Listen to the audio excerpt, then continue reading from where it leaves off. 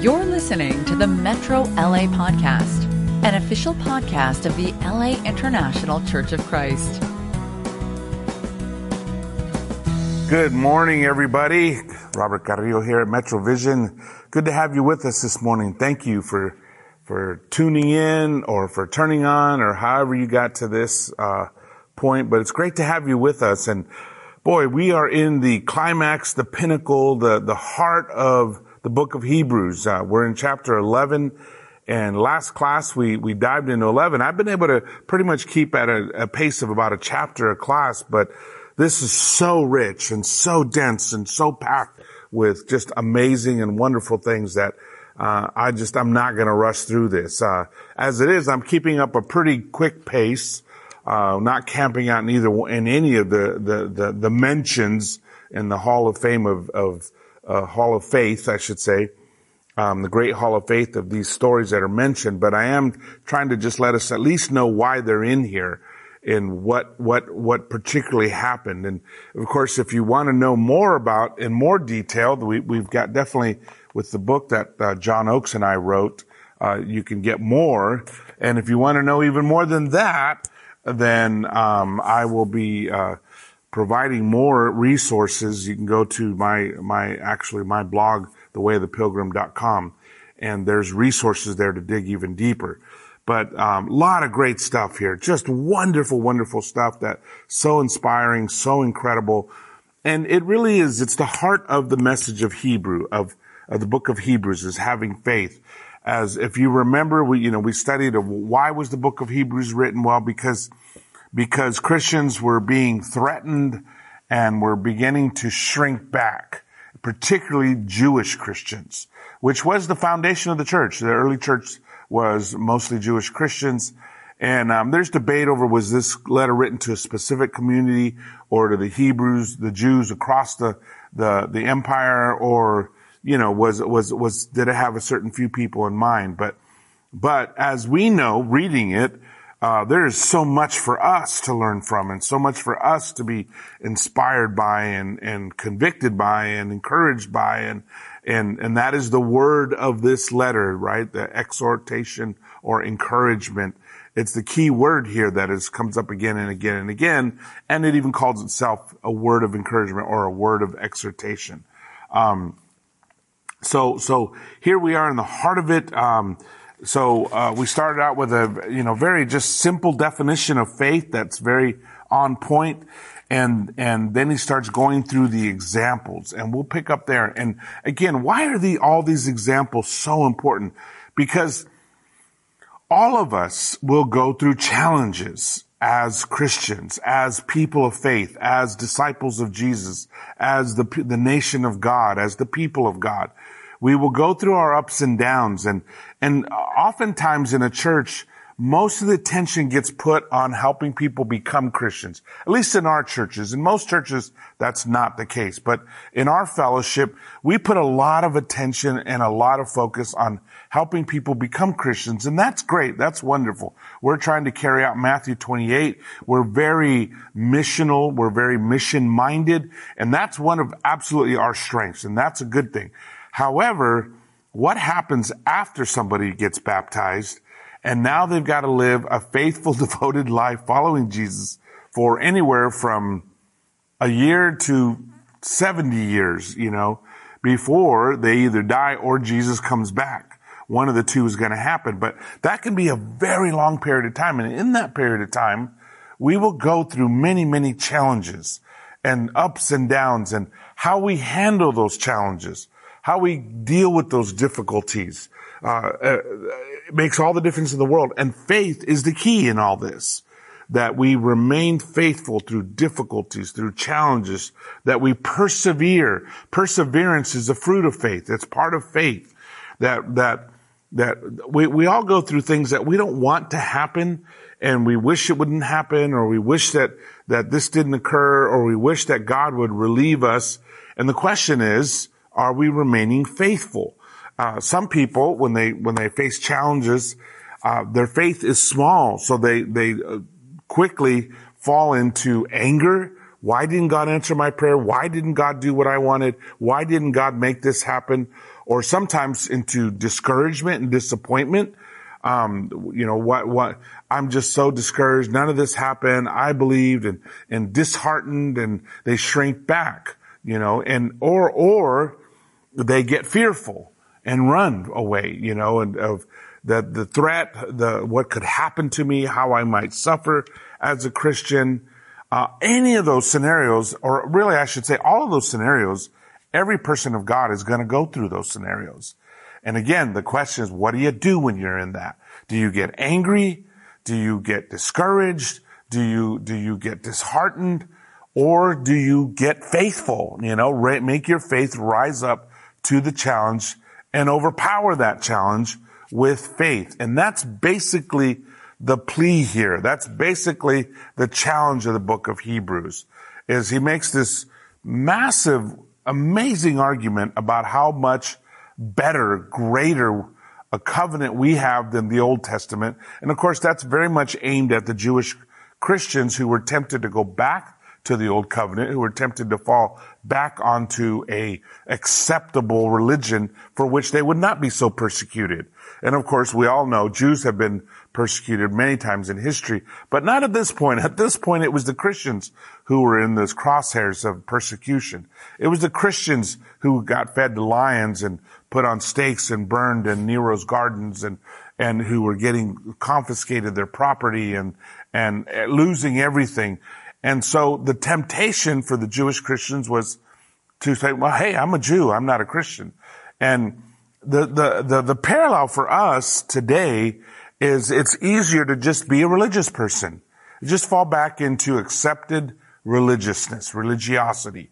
That, hey, I'm a Christian, and I believe in Jesus, and every once in a while I go to church and I try to be a nice person. That's kind of the common American Christianity that most people ascribe to that call themselves Christians. They're not people who are digging in the scriptures, striving to walk with God, striving to love each other. Some are, and I don't mean to just, broad stroke everybody, because there are people out there who are just really living a faithful, loyal, devoted life, but the masses we know are not, right? Much like it was in Jesus' day, Jesus preached to thousands, but in the book of Acts chapter 1 tells us he had 120 true disciples, people the Bible called disciples, even though there were thousands who heard him, thousands, but 120 disciples. So it's always a small group, the faithful people. It's never the majority. I mean, even the idea of moral majority is outrageous because it never happens, right? It's always countercultural. It's always a small group. It's a few that are faithful, that stick to God. And that's what this chapter is basically calling us to remember. These are the people who were commended as holy and righteous by God because of their faith, because they didn't give up. So we're going to jump right on in where we left off. I believe I left off with Abraham and Isaac, and talking about how Abraham even reasoned that God could raise Isaac from the dead.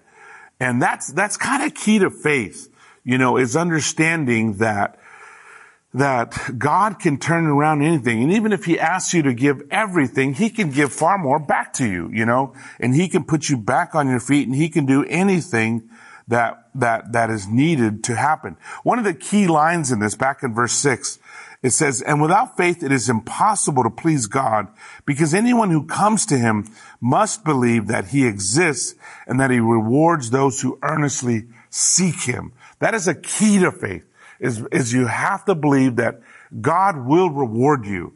God will make it. I know that some of us have been in difficult situations for many years. Some of us have been in a ministry that has not grown, that has not done very well for years. And we've been praying, God help us, God rescues, God make my church great, strong and healthy again. And God help me to get to where I need to be, or where my ministry to get to where it needs to be.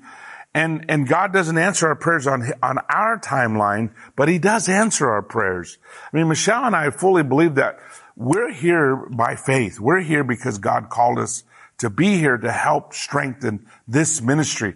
And in some ways, you could even say we're here because you prayed for us to get here. You asked God to send somebody and God tapped our shoulders. And that's why we're here. Not that I'm saying we're the answer to everything or anything of that, but we do know how to help people walk with God and love each other. And at the end of the day, that's what really matters. That and making disciples and being disciples. And that's what we're good at. That's what we're going to do. That's what we're focused on right now, is walking with God and loving Him, loving each other and making disciples and being disciples. That's it. That's in a nutshell. Somebody wants to say, what's the philosophy of your ministry? There it is right there. Bam. We focus on what's most important and we do that well. Everything else just comes along. That's what Hebrews is basically calling the first one. Get back to God. Put your faith in Him. Another key is keeping your eyes fixed on Jesus, right? And that's kind of where it all starts, is we focus on Jesus, which is really also focusing on God. Because Jesus is God in the flesh, and in Him is the Spirit of God, and He is the exact image of God. And He is, in a sense, who God sent to help us connect to God, right? To be the connector, the bridge builder, as we read in Hebrews 2 and 3, and the perfect Savior for us. So we'll jump on in right here. We're in verse 20. By faith, Isaac blessed Jacob and Esau in regard to their future. God knew the future. God knew where things were going to go, and He blessed them both. They were both well blessed, well taken care of. By faith, Jacob, when he was dying, blessed each of Joseph's sons and worshiped as he leaned on top of his staff. He didn't know what was going to come, what was going to happen, how the promised land was going to be delivered and all that, but he knew that it would happen. And this is probably one of the keys really with all these guys, with Jacob and with Joseph, particularly Joseph, because of course Joseph goes to Egypt and he had to believe in the promises of God. They held on to that their children would be like the stars in the sky at night and the sand on the seashore, and that the promised land would be delivered to them. I mean, imagine that. They're just a small group, them and their children and their servants and their sheep and and somehow this entire land, this entire country is going to be given to them. And they died without ever seeing that happen, but they had faith and they believed and they stayed faithful. Some of the greatest dreams and the greatest promises that God makes, most of us will never live to see them happen. And that's okay. I mean, the truth is, if I'm going to live my life devoted to a vision or a dream, it ought to be bigger than me, right? It ought to be bigger than my life. It ought to be big enough that it will bless my children and my grandchildren and my friends and their children and their grandchildren. It should be big enough to change the world, which I don't expect to happen in my life. One of the mistakes we made in the past was trying to change the world in one generation. And what I mean by mistake was that was what it meant to be faithful. Well, if God wants to change the world in one generation, He will do that. But it didn't happen in the first century. The world was not evangelized at the end of the first century. It didn't happen at the end of the second century. I mean, there were parts of the world that didn't receive the gospel for centuries later, until centuries later. So it was God's plan to change the world and to win the world for Jesus, but that didn't happen like that. And again, we always just have to be careful that we're not trying to make God fill our timeline, that by faith, we trust His timeline. And that's what Jacob and Joseph did. That's what Isaac and Jacob and Joseph did. They trusted God. By faith, Joseph, when his end was near, spoke about the exodus of the Israelites from Egypt and gave instruction concerning the burial of his bones. See, he believed that we're going to go back to the promised land. Why? Because he believed God, that God was giving them the promised land, that God would give that land to them. That's why he called Abraham out. And he knew that would eventually happen. So by faith, he told them, he left instructions, don't bury my bones in Egypt, bury my bones in the promised land.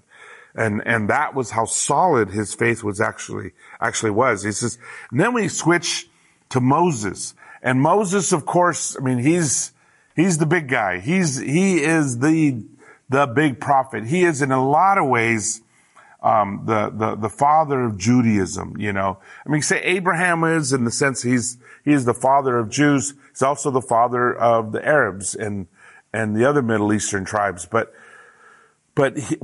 Moses is absolutely the prophet of Judaism. You know, he's the one that was given the 10 Commandments. He's the one that rescued them from slavery. He's the one that led them at least to the promised land. And of course, Joshua leads them into the promised land. But Moses is very much a prefigure, a foreshadowing of Jesus, right? There's so many things. We've talked about that a little. And it says, so he starts out talking about Moses. It says, by faith, Moses' parents hid him for 3 months after he was born because they saw he was no ordinary child and they were not afraid of the king's edict. You know, because his parents were people of faith, they recognized that Moses was given to them by God. They recognized that Moses would be safe, that God's promises would be fulfilled in him. And by faith, I mean, you think about what she did. She built that little ark, that little bassinet, put him in a river full of crocodiles, mind you, and pushed him toward, you know, out into the river. And maybe he knew, you know, like the movie plays it that the princesses of Egypt were right there playing on the River Nile. And maybe they knew that it would float right into that. I don't know. But I mean, ask any mother to put her 3-month-old in a basket in a river and push him out there is insane. But by faith, she did it. By faith, she gave up her own son. Really, in a sense, putting him in God's hands, you know, and trusting that God would work through them. And he says, by faith, Moses, when he had grown up, refused to be known as the son of Pharaoh's daughter. You know, the fact that, I mean, any young man, of course, wants the best, right? Would love to have a really nice sports car and have all the clothes they want and the latest electronics and all the coolest, latest stuff. And who would say no to all that? Who would turn down the luxuries of life, especially in a world where to not be rich was incredibly difficult? Even more so in a world to be of your own descent meant that you were a slave. And yet Moses rejected being called the son of Pharaoh. He chose to be recognized and to be mistreated with his people, the people of God. I mean, that is a huge amount of faith. I don't even know how he had that faith. He had it though. He had it. Maybe it was just character at that point, and it became faith when he met God. But that's a lot of faith to make that decision and to choose that way of life, you know, and I mean, faith was there inherently, intrinsically. I'm not sure how, but he says by faith, he made these decisions. He chose to be mistreated along with the people of God rather than to enjoy the fleeting pleasures of sin. He regarded disgrace for the sake of Christ as of greater value than the treasures of Egypt. I mean, it's interesting because he obviously, he doesn't know Jesus. He doesn't know the Messiah, but he knows the promises of God. And so he chooses literally to suffer for that promise of God, for the hope of God, than to live a life full of pleasure and sin and to be surrounded by the treasures of Egypt. He didn't know Jesus. He didn't know what God had in mind. And yet he did know that he needed to stick to God, that he needed to do what was right, and he had the faith to do that. That's amazing. And it says, because he was looking ahead to his reward. You know, again, key to faith is looking ahead to the rewards of God, of knowing that God will bless you. God is not unjust. God will not be mocked. God sees all that we do. By faith, he left Egypt, not fearing the king's anger. He persevered because he saw him who is invisible. Now, that's another key. That's another key of faith. I mean, there's several really big keys. Keeping your eyes on Jesus, believing that God will reward those who earnestly seek him, and seeing what is invisible. And that is a decision to see the hand of God when it is still invisible, to see what it is doing, to see how he's moving things, to see how he's setting up things. That is really key to living a faithful life. You know, when we go through hard times, I guarantee you, if you look for God's hand, you will see it. You will see him moving. You will see him doing things. I've been through a lot of hard times, been through a lot of deaths, including the death of my mom, the death of my father, the death of my little brother, the death of very significant people in my life. And I've been able to look back and see always how God's hand is moving in it.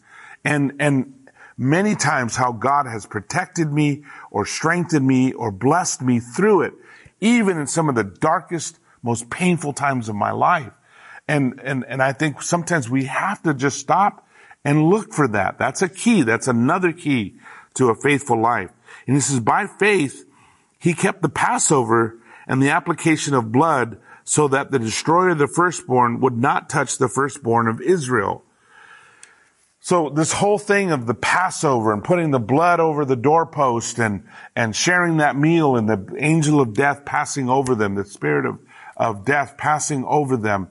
I mean, of course, all of this they obeyed by faith. They had no idea what this was pointing to. What is this pointing to? This is pointing to the Lamb of God, who is Jesus, who would shed his blood to rescue and to save his people and to set us all up for salvation. The whole world and everybody in it, including you and including me. And all this was by faith. He did it. He didn't see the whole picture. I think sometimes we get mad because we feel like, well, God, we want you to explain it all to us. We want to know all the parts of it. We want a guarantee. We want all this stuff. And the thing that I figured out a long time ago as a Christian is God keeps me on a need to know basis. If I don't need to know, he doesn't tell me. I just got to live by faith. Why? Because it's impossible to please God without faith. And I just have to believe. I have to be able to see what is invisible, the hand of God, and trust him. That's faith. Rely on him. That's faith. Obey him. That's faith. Persevere through whatever challenges I go through while I obey him. That's faith. And never quit. That's faith. That's what faith is. And so God, Moses just did it. He did it. It worked. Great. And the truth is that when we step out on faith and God blesses it, it should be a stone to step out to another level of faith and let God bless that. And we keep building on that. Unfortunately, we oftentimes forget. Literally, we just forget. It's no longer in the forefront of our minds. We forget all the great things that happen. I've shared this before. I've seen it many times. You've been around the church. You've seen this happen where people become Christians and they're boasting in how God has worked powerfully in their life, miracles that have happened, great changes, great things. And then, 5 years later, 10 years later, they don't know if God exists anymore. And they don't feel like God loves them. And they don't feel like God moves anymore. And they don't feel, and they lost their faith. They forgot all the ways that God had worked in their life to get to that point. And that is very important that we never forget. You remember when they crossed the River Jordan and Moses told them to put up, or it was Joshua, I think, to put up stones of remembrance, 12 stones of remembrance. So they would remember all the things that God had done for them, the great miracles. You remember when God tells Moses tells the people of Israel, the Hebrews, that they are to not only remember the things he did for them, but they're to teach their children too, so that it not get lost. Somebody once said that we are one generation away from forgetting Jesus. One generation away. All it takes is for this generation not to teach their children, and the next generation will not know God and not know Jesus. We have to make sure that we're reminding people so that we never forget. So remembering is really key to faith.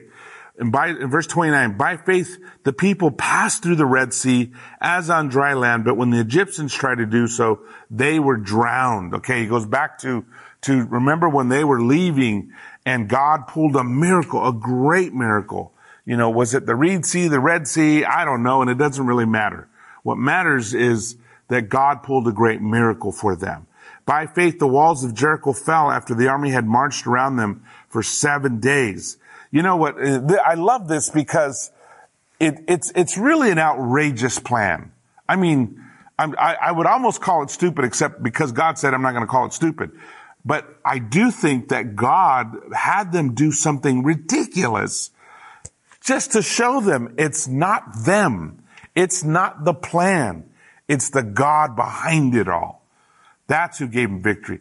They didn't have catapults. They didn't have siege ramps. They didn't have all that stuff. We've all seen the movies, Lord of the Rings. They built those huge catapults that were launching, stones in. They built the siege ramps that they could literally just jump onto the walls. And we've seen movies that stuff really happened. And the Romans did that. I mean, even Masada, when the Jews were all hiding on the top of a mesa that there was no way to get to them, the Romans built a siege ramp out of earth that took, I forget how long, but it was a long time, like a year to build. And that just went straight up to the top out of land. And I mean, outrageous things that were done. They didn't have any of that. They didn't have any of those weapons. And yet they marched around the city, yelled, and the walls fall down. I mean, come on. What is the lesson there? It's not the man. It's not the plan. It's God. It's God. That's where your faith needs to be. By faith, the prostitute Rahab, because she welcomed the spies, was not killed with those who were disobedient. This is outrageous faith. Rahab is not a Jew. She's not seen all the miracles. She's heard about them and put her faith in God because of them. She recognized that nobody's going to stop your God. Your God is on a roll here. He's wiping everything out. He's doing everything. I'm trusting him. Our gods, they haven't done a thing. We sacrifice, we visit, we do all this stuff. Nothing's happened, but your God has made incredible things happen. And that's not her people, but she recognized the hand of God. Though she was not a Jew, though she had nobody telling her these things, but she recognized the power of God. And so she sided with them, even against her own people. And she becomes a great hero. Such a hero that she's even put in she's highlighted in Jesus' lineage. Well, what do you mean she's highlighted? Well, normally women weren't counted in a lineage. It was all the men, but she's in there. Why? Because she's awesome and an example of great faith. 32. And what more shall I say? I didn't have time to tell about Gideon, who took on the armies with just a few handful of men, the original 300, who took on all the soldiers, just incredible. Barak, Samson, Jephthah, David, Samuel, and the prophets. I mean, just every single one of them is an incredible story of faith. Every single one of them. We highlight them all in our book. Gideon defeated the Midianites. Remember, they were thick as locusts, and Gideon was scared, and God had just told him, go in the strength you have, right? Because again, it's not the man, it's not the plan, it's the God. And Barak and Deborah defeated Sisera and the Canaanites, and against all odds, and the charioteers, right? Samson single-handedly destroyed the temple of Dagon, and Jephthah defeated the Ammonites, and David conquered the kingdoms, and Samuel administered justice, and Daniel shut the mouths of lions, and Shadrach, Meshach, and Abednego quenched the flames. And it just goes on, right? And this is what he's doing. He says, who through faith conquered kingdoms, administered justice, gained what was promised, who shut the mouths of the lions, quenched the fury of the flames, and escaped the edge of the sword, whose weakness was turned into strength, and who became powerful in battle and routed foreign armies.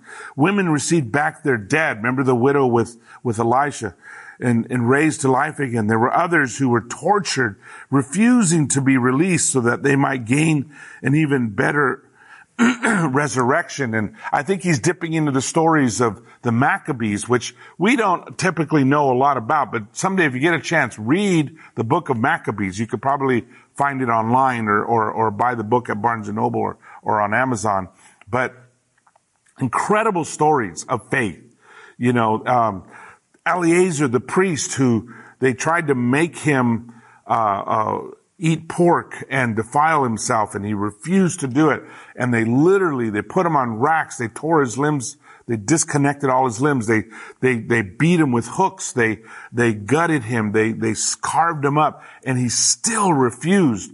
Or the 7 sons in the book of Maccabees that in front of their mother, each one was tortured to death, and they ripped apart their limbs and scourged them and gutted them, and they all refused to give up their faith. They refused to turn on God. And there's many more stories, and it's just, and the Jews were all aware of these stories. They knew all these stories. Even the Maccabees, they knew all these stories. And he says there were others who were tortured, refusing to be released. Some faced jeers and flogging, even chains and imprisonment. They were put to death by stoning. Zacharias was stoned. They were sawed in two. Isaiah was sawed in two, according to oral history. They were killed by the sword. They went about in sheepskins and goatskins, destitute, persecuted, mistreated. The world was not worthy of them. They wandered in deserts and mountains, living in caves and holes in the ground. These were all commended for their faith, yet none of them received what had been promised. I mean, the promise of God, the Messiah, the eternal rest, the new covenant of relationship, of love and bonding and being saved of all sin. None of them saw any of that. What we do every Sunday, we take communion and remember that Jesus died on the cross for us and shed his blood so that all our sins could be, they all dreamed that was the hope, that was the vision, that they would be forgiven, that they would have all these things. They didn't. They died without ever seeing Jesus. They never knew Jesus. And he says, since God had planned something better for us so that only together with us would they be made perfect. So God counted them as righteous through their faith. They were saved by faith and then later ushered in with us to be saved by the blood of Jesus. And with us, I mean, wow, what incredible stories. And it's important to know these stories. I was just talking with Turnwell. I think I'd love to do a series of just the people in this chapter, although it'd have to be a really long series because there's so many great stories here and there's so many great events here. But this is it right here. This is the heart of it. Be faithful to God, no matter what you're going through, no matter what hardship you're in, no matter whether your needs are being met or they're not being met. Whether you have everything you wish you had or you don't. Whether things are happening that are making it hard on you or not. Whether whatever situation you're in. First of all, stay close to God. Put your hope in him. Grab a hold of his promises and don't back off. Keep asking him. Jesus said, ask and you will receive. You remember the widow, the persistent widow. And the story was of faith, the faith of this woman who just wouldn't stop going to the judge and was given justice, which is what she wanted. Justice, a huge cry out in today's world because it needs to happen. We need to be the people crying out for justice every day. We need to be the people who are taking it to God, keeping our faith in God, doing all that we can do and all that we should do, but at the end of the day, trusting in God. And not giving up, not getting angry, not getting discouraged, not quitting, not walking away, but standing firm in the Lord. That's the message of Hebrews chapter 11. Some trust in chariots and some in horses, but we trust in the Lord. We trust in the Lord. They'll be brought to their knees and fall, but we will rise up and stand firm. God bless you. You've just listened to the Metro LA podcast. For more information about our ministry, please visit metrolaregion.com